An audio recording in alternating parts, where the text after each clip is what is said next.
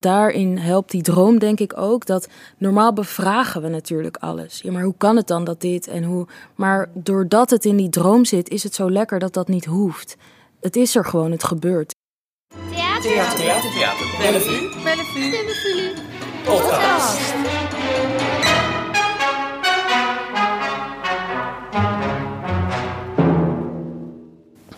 Hallo, leuk dat je luistert. Dit is een nieuwe aflevering van Voor het Applaus. De podcast van Theater Bellevue, waarin we praten met makers die binnenkort bij ons in het theater te zien zijn.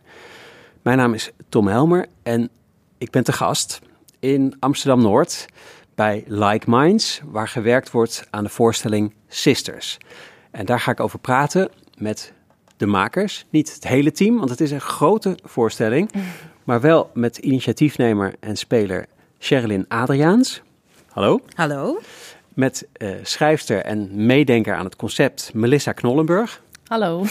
En de ontwerper en uitvoerder, weet ik eigenlijk niet. Ontwerper in ieder geval. Ja. En de uitvoerder ook? Deels. Van het decor. Ja. Marjolein Brouwer. Yes. We gaan het hebben over jullie voorstelling Sisters. Die komt bij ons in de Pallonizaal te staan.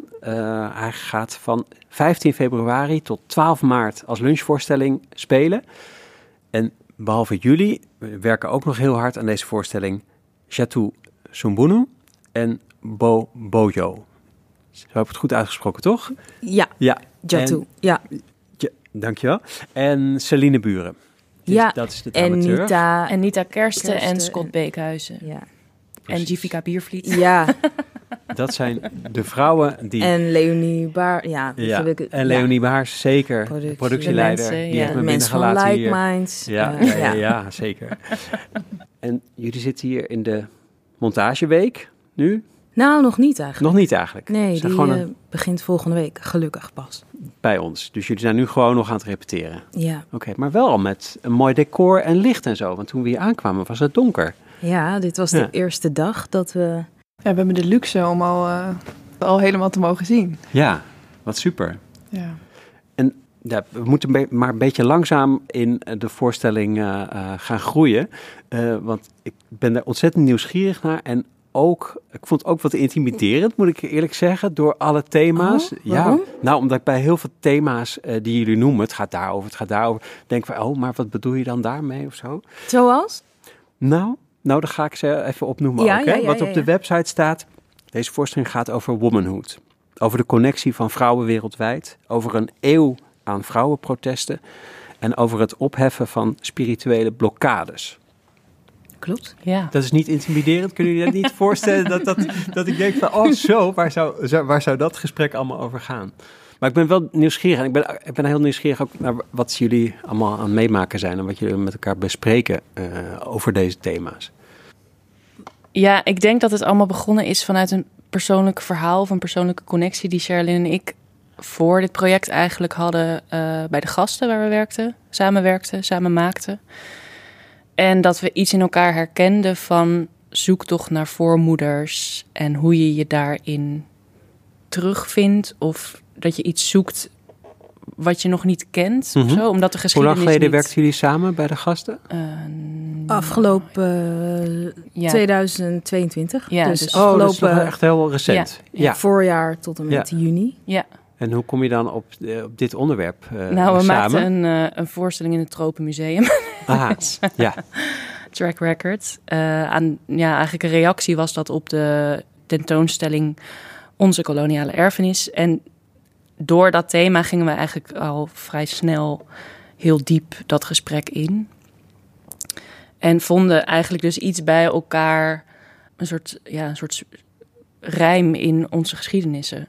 Terwijl we andere culturen hebben, maar wel rijm in niet helemaal precies weten wat nou dat verhaal van je voorouders is, hoe ze hier gekomen zijn in Nederland en wat er in hun cultuur veranderd is sinds de komst in Nederland. Ja. Eigenlijk is dat het gesprek wat we gevoerd hebben. Als ik vragen mag, wat zijn jullie andere culturen? Daar bedoel je mee wortels van je familie? Ja. Voor mij is dat dus Indisch, Indonesisch-Indisch. En daarvoor weer verder terug in de geschiedenis Portugees. En voor mij is dat mijn moeders kant Surinaams en mijn vaders kant Tanzaniaans en Nederlands. Ja. En jullie vonden een rijm, zei jij, Melissa. Ja, dus voornamelijk in dat je een groot deel van die geschiedenis niet zeker weet. Dus dat is denk ik heel ingewikkeld als je opgroeit. Dat je je niet kunt verhouden tot het verleden, omdat er geen kennis over is. Of er geheimzinnig over wordt gedaan, of het pijnlijk is, of het niet helemaal is doorgegeven. Gewoon de verhalen dus van voorouders. Ja.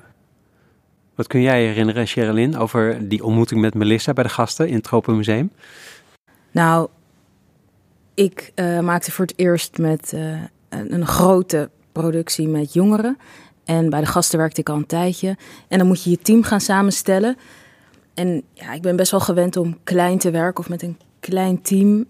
En zelf mijn tekst te schrijven. Maar ja, dat kan niet. Je kan niet en iets met jongeren maken en zo'n grote partner hebben. Nou ja. Dus toen zei Rutger, mijn collega, misschien moet je Melissa eens vragen. Ja. En dat heb ik gedaan. En nou ja, ik vond het echt indrukwekkend hoe, misschien een beetje mijn vooroordeel van schrijvers. Ja, oh ja. Ja. Nee, ja. Welk vooroordeel? Wat? Welk voordeel? Nou ja, dat je een script schrijft en alsjeblieft succes ermee. Ja. Terwijl Melissa, ik had best wel stress. Omdat ik werd wel in het diepe gegooid, wat ook heel vet is natuurlijk. Maar ook echt ingewikkeld was. Want hoeveel jongeren zaten er in die productie? Begon bij 11. Uiteindelijk, nou daar was ook de stress, 9. Ja. Dus met ging paarden er uit en weer. Ja. En dat hou je, maar ik had niet bedacht, als je iets maakt is het echt ingewikkeld. Ja. Dus Melissa kwam erbij en ze zei gewoon, oké, ik ben gewoon bij je op de vloer.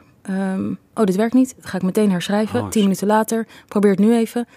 En toen dacht ik echt, oh, wauw. Wow. Bijna als een monteur van, de motor die doet het even niet, even aandraaien. Ja. Nou, maar vooral ook dus omdat het verhaal van voorouders en wat je als gene ook doorkrijgt, wat je niet helemaal begrijpt, maar wel, mensen zien het aan je dat je niet blond bent en geen blauwe ogen hebt. Mm-hmm. Om het even helemaal terug te brengen naar de basis. En daardoor word je als kind, denk ik, de hele tijd geconfronteerd met die, ik ben dus kennelijk anders, die vraag. En dat hadden die jongeren bij de gasten ook, die herkenning. En daar ging deze voorstelling ook over. Wat is de erfenis van het verleden? Dus het werkt gewoon dan ook niet altijd om een tekst te schrijven en te zeggen, dit moet je gaan belichamen, succes. Dus waarom ik zo erg op de vloer wilde werken, was ook om te kijken, wat zit er in die jongeren en wat moeten we daar uitkrijgen, zeg maar. En hoe werkt het als ik dit zinnetje net even anders schrijf? Kun je het dan wel spelen? Eigenlijk is dat gewoon de vraag. Ja. En de nieuwsgierigheid naar die geschiedenis die je dus eigenlijk niet kent, waar komt die vandaan? Zeg maar, wat lijkt er iets te missen dan, dat je iets niet weet? Of hoe voel je dat? Hoe ervaar je dat dan? Ja, ik denk dat je toch, als die geschiedenis er wel is, dat je daar misschien niet eens zo nieuwsgierig naar bent. Maar als die er niet is, is er ineens een gebrek. En is er, als je dan de vraag krijgt dus, die in de voorstelling trouwens ook zit, van Sisters, waar kom je eigenlijk echt vandaan? Kom je wel uit Nederland? Zeg maar dat soort vragen. Die vraag, ja, precies. Dan denk je, weet ik ook niet. Sowieso een KU-vraag. Ja. Maar als je hem dan ook al niet kan beantwoorden, is die nog rotter. Dan begint hij een beetje raar door te zingen of zo. Ja, omdat het in mijn familie in ieder geval ook wel zo is dat, waarom zijn jullie naar Nederland gekomen? Die vraag, of dat, daar zit altijd een soort mysterie omheen. Ja. Dus omdat dat een koloniaal verleden heeft en er dus in Nederland ook niet veel over gepraat is. Dat is nu natuurlijk wel aan het veranderen, maar in de geschiedenis, toen mijn oma hier kwam, toen was hier ook een echo van een oorlog nog. Dus er werd sowieso weinig over geschiedenis en wat je meedraagt gepraat, in Nederland ook. En zeker niet over Nederlands-Indië. Ja. Daar was een enorm zwijgen over, dat is bekend, zeker. Ja. Ik dacht juist dat iedereen op een bepaalde leeftijd zich dat soort dingen ging afvragen. Maar ja, misschien niet waar kom je vandaan. Maar dat je op een gegeven moment in je nou jij iets eerder dan ik. Ik rond mijn 20ste. Me ging afvragen, oh ja, maar waar is mijn oma dan opgegroeid? En heb ik nog familie in Tanzania? En wat zijn dan de rituelen? Ja. In Suriname. Ja. En is dit zeg maar interesse of is dit identitaire nood, zeg maar, om daar achteraan te gaan? Nou, het is wel iets meer dan interesse. Het is voor mij wel echt de reden waarom ik ben gaan schrijven. Ik begon echt toen ik zo 8, 9 was met verhaaltjes schrijven over mijn oma en zo. Om het te kunnen duiden. Ja, waar dat vandaan kwam, geen idee. Ja, waar komt de fantasie van een kind vandaan? Maar ik probeerde iets te duiden, ook voor anderen, denk ik. Dus ook voor mijn moeder misschien wel. Ja. En wat vinden jullie dan zoal als je daarin terugkijkt? Zijn dat leuke dingen of zijn het moeilijke dingen? Of wat komen jullie tegen? Waarom lach je om deze vraag? Omdat het niet echt gezellige dingen zijn, Nee? zeg maar. Nee, natuurlijk niet, nee. Dat is vooral veel pijn en daarom werd er ook niet over gesproken. Mm-hmm. Nog steeds is dat moeilijk in mijn familie, is veel onduidelijk. Nou, vorig jaar kwam ik er pas achter dat ik in Nederland allemaal achterneven en nichten, volle neven en nichten dus van mijn moeder, dat die gewoon hier wonen. Maar dat wisten we niet. We wisten niet dat die bestonden. Dat was vrij absurd om daar ineens achter te komen dat je dus nog 30 familieleden hebt kennelijk. En mijn moeder altijd is opgegroeid met het idee dat ze geen familie had hier of bijna geen familie had hier. Dus ja, dat soort ontdekkingen zijn wel vrij absurd.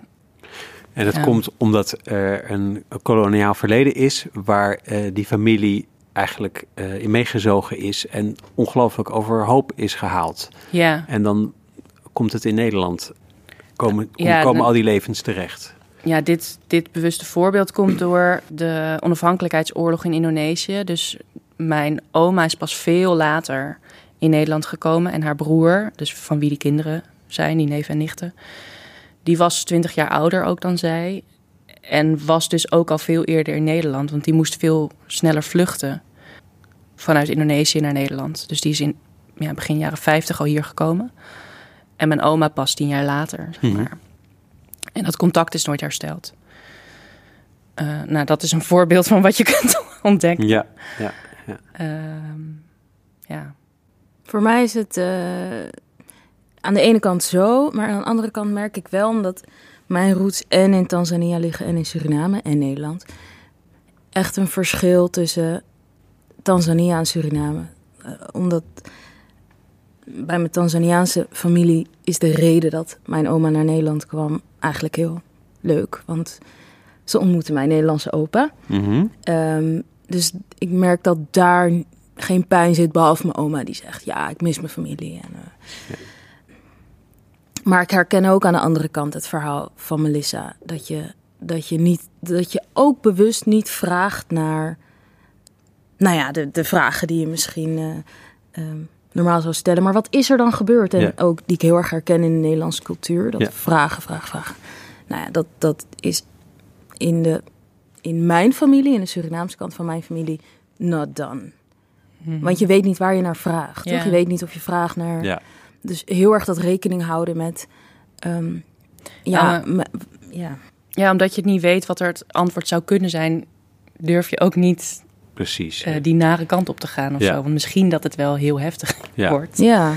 Als je gesprekspartner niet het trauma heeft, dan hebben de personen in die familie, is de kans te groot dat je dat aan raakt. Met je vraag. Ja, en daarom is het dus ook, als je, denk ik, voor mij als schrijver met deze thematiek werkt, van groot belang om erbij te zijn op de vloer in het maken en te zien wat het ook opwekt bij de actrices die dit deels ook belichamen. En hoe ga je dat dan spelen? Hoe ga je dat verhaal deelbaar maken of zo? Ja. Hoe hebben jullie het allemaal samen gebracht? Al die sessies en al die thema's waar jullie het over willen hebben. Wat zien we? Nou, ik denk dat er veel uit de gesprekken kwam. Dat vond ik heel tof. Dat die spiritualiteit juist als alledaags werd benaderd. En dat ik denk dat dat fijn is van deze voorstelling. in die droomwereld waar je in terechtkomt. Dus je volgt personage Siva. En in die droomwereld, in het begin bevraagt ze nog een beetje van, droom ik? Maar op een gegeven moment belandt ze gewoon in die droom. En alles wat er gebeurt, dat gebeurt gewoon. En daar zit ze in. En ik denk dat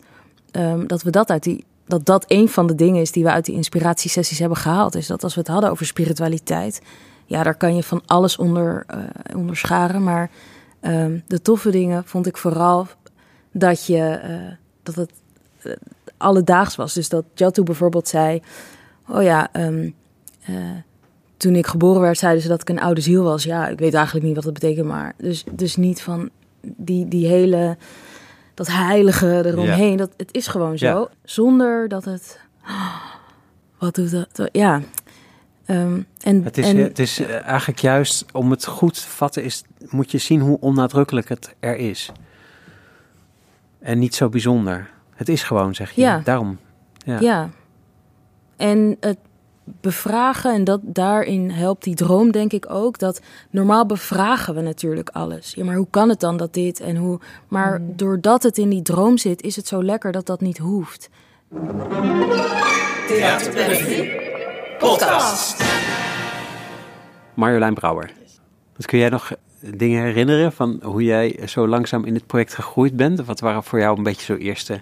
Ja, nou, ik denk in eerste instantie dat het ontwerp heel erg vanuit het concept is ontstaan. Dus je denkt nog niet heel erg in ruimte, maar denkt heel erg vanuit al die gesprekken die hebben plaatsgevonden. Vanuit de spiritualiteit en uit iets wat groter is dan het verhaal zelf. Mm-hmm. Het beeld wordt dan daarmee ook niet zozeer een afgekaderde ruimte, wat we nu hier wel zien trouwens. Ja, want we zitten eigenlijk voor jouw ontwerp. Ja. En dat is een driedubbel oversized dugout. Dat klinkt heel erg wauw. verkeerde... Die hadden we zelf nog niet. Uit het sportdomein. Ik kan me voorstellen dat dat niet langs is gekomen, maar... Ja, nee, het is echt een podium aan vier kanten overdekt. Een dak erop, een achterwand en twee zijwanden. Ja, we hebben eigenlijk een ultieme vierde wand gecreëerd vanuit het publiek gezien. Ja.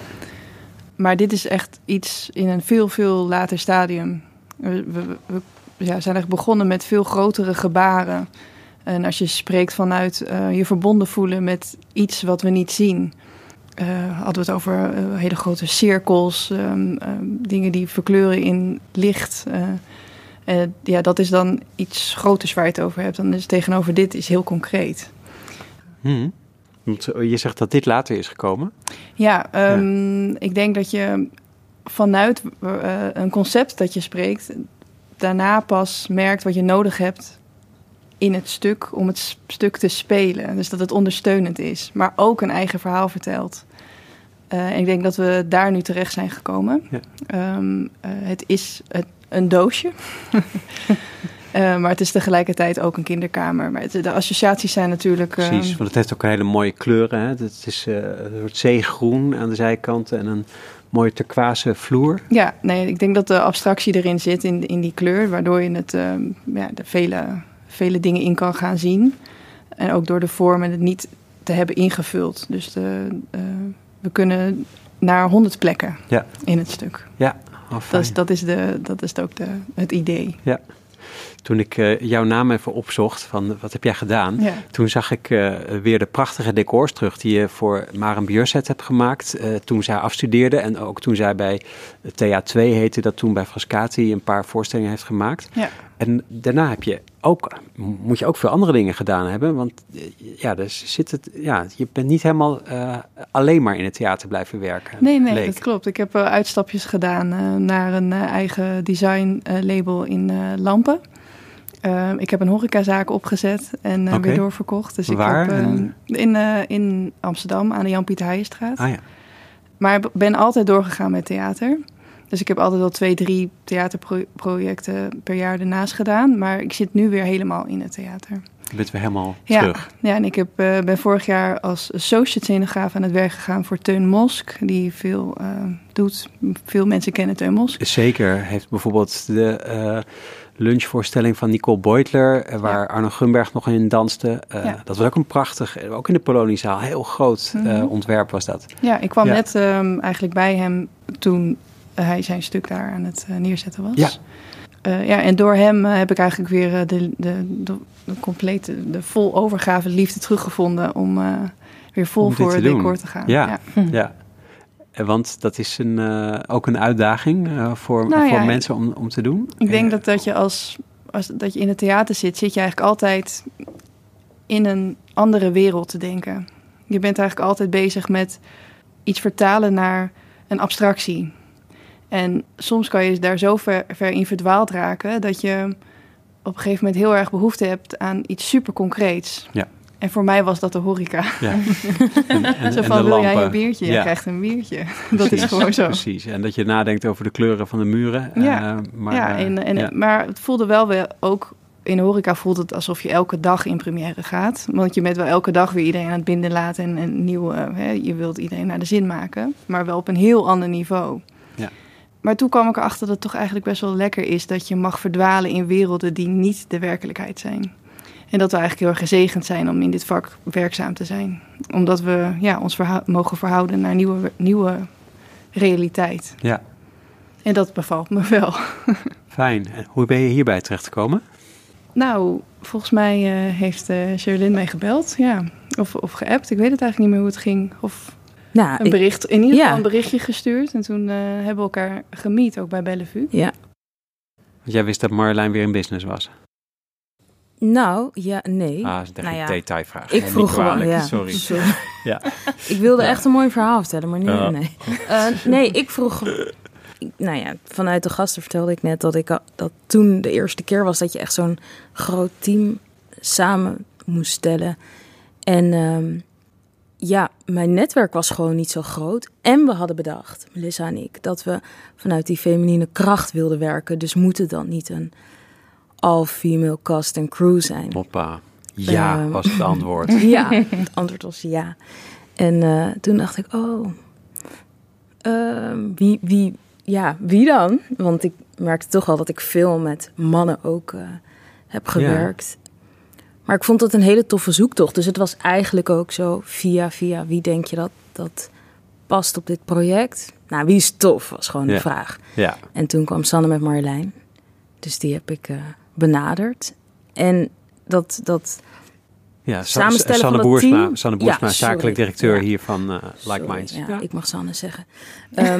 Dat samenstellen van het team, dat heb ik heel nauwkeurig gedaan. Of tenminste, dat ik echt zo even in gesprek ging. Dat we echt 2 uur, denk ik wel, hebben gesproken over... oké, wat zijn jouw ideeën over spiritualiteit, maar ook over... de werkwijze. We hebben misschien een iets andere werkwijze dan sommige mensen gewend zijn. Ik wilde heel graag een groep toffe kunstenaars, makers bij elkaar zetten om samen dit te gaan maken. En dan is het wel belangrijk dat je ook je eigen idee hebt over dit onderwerp en zin hebt om met die vrijheid, en misschien te vrij voor sommige mensen, dus dat was belangrijk, aan de slag te gaan.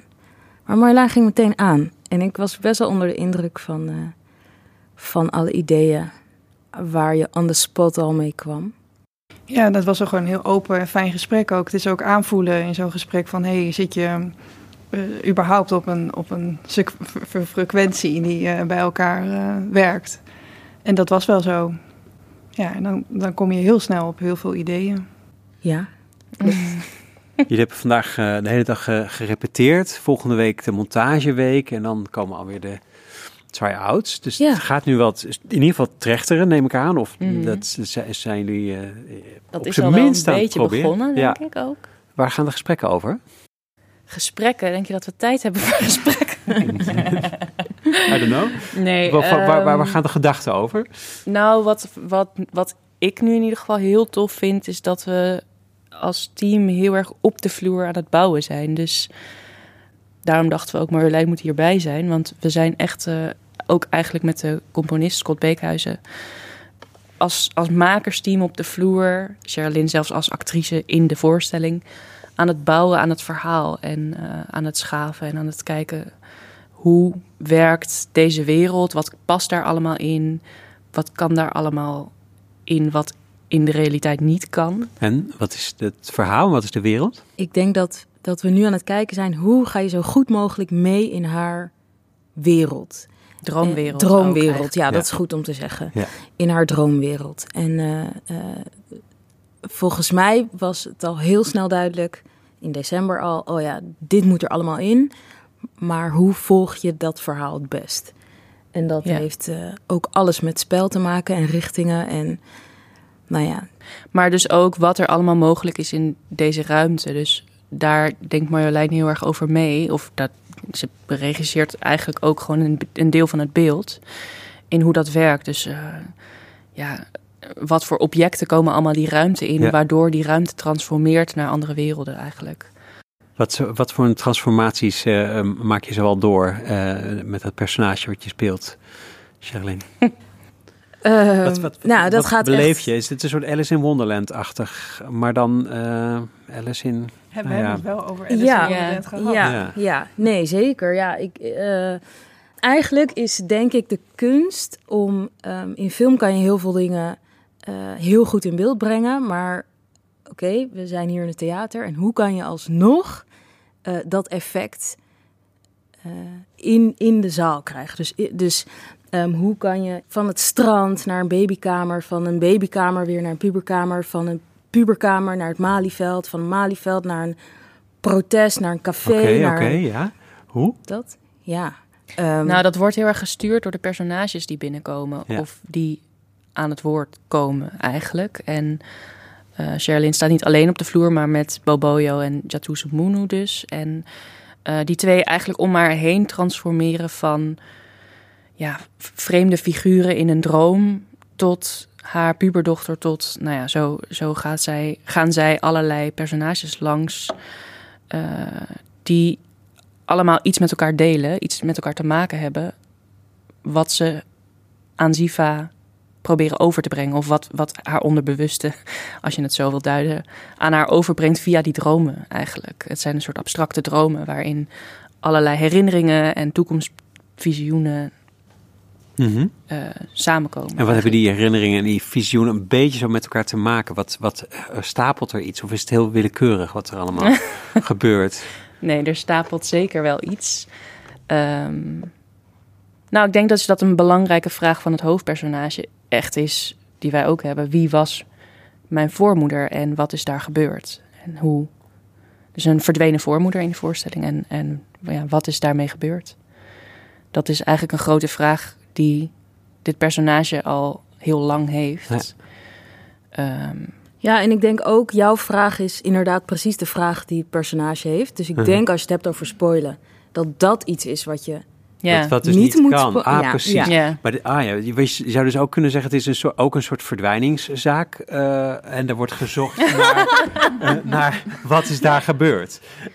Je wil het wel heel realistisch maken. Ik probeer die... misschien maak ik het schablonistisch, maar... Ik denk dat in een droom kan ook alles gebeuren. Ja. En je kan ook de vreemdste zaken door elkaar heen lopen. En ik denk dat een beetje de lijn is die je volgt. Dus er bouwt wel iets, maar soms gebeuren er ook dingen die helemaal niet in lijn zitten met dat bouwen. Mm-hmm. Waardoor het extra vervreemdend wordt. En ik denk dat dat ook wel iets is wat heel belangrijk is, toch? Ja. Dat we het publiek meenemen in die vervreemding. Ja. En ook heel veel vertrouwen hebben in het publiek. Dat ze meegaan in de fantasie. Dus je hoeft geen zand op een toneel te leggen om een strand te tonen. Ja, Marjolein noemde het gisteren. Het is ook een ode aan de fantasie bijna, of zo, de voorstelling. En ik denk dat dat wel heel treffend is. Ja. De fantasie die wordt ingezet om je te verhouden tot iets wat er in het verleden gebeurd is, wat je niet kent en wat ergens mist. Ja. Maar ik denk wel dat het goed is om ook te zeggen, het gaat over... Dus nu lijkt het misschien heel breed, maar het gaat over die familielijnen. Ja. Die moeder, dochter, moeder, ongeboren achterkleinkinderen, voormoeders. Dus het gaat over die vrouwenlijn van de familie. Ja. En daar die nieuwsgierigheid en die Ja. Dat onderzoek gaat daarover. Ja. Ik ben heel benieuwd. Dank jullie wel. Jij bedankt. Dankjewel. Jij bedankt.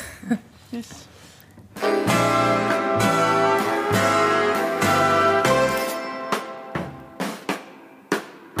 Dit was weer een aflevering van Voor het Applaus. Vond je het leuk om te luisteren? Mooi. Wil je geen aflevering missen? Abonneer je dan. En als je dat niet durft, weet dan dat we iedere zaterdagochtend met een nieuwe aflevering komen. Die kun je vinden op elke plek op het internet waar je podcasts kan luisteren. Leuk dat je luisterde. Tot de volgende keer. Doei! Theater Bellevue podcast.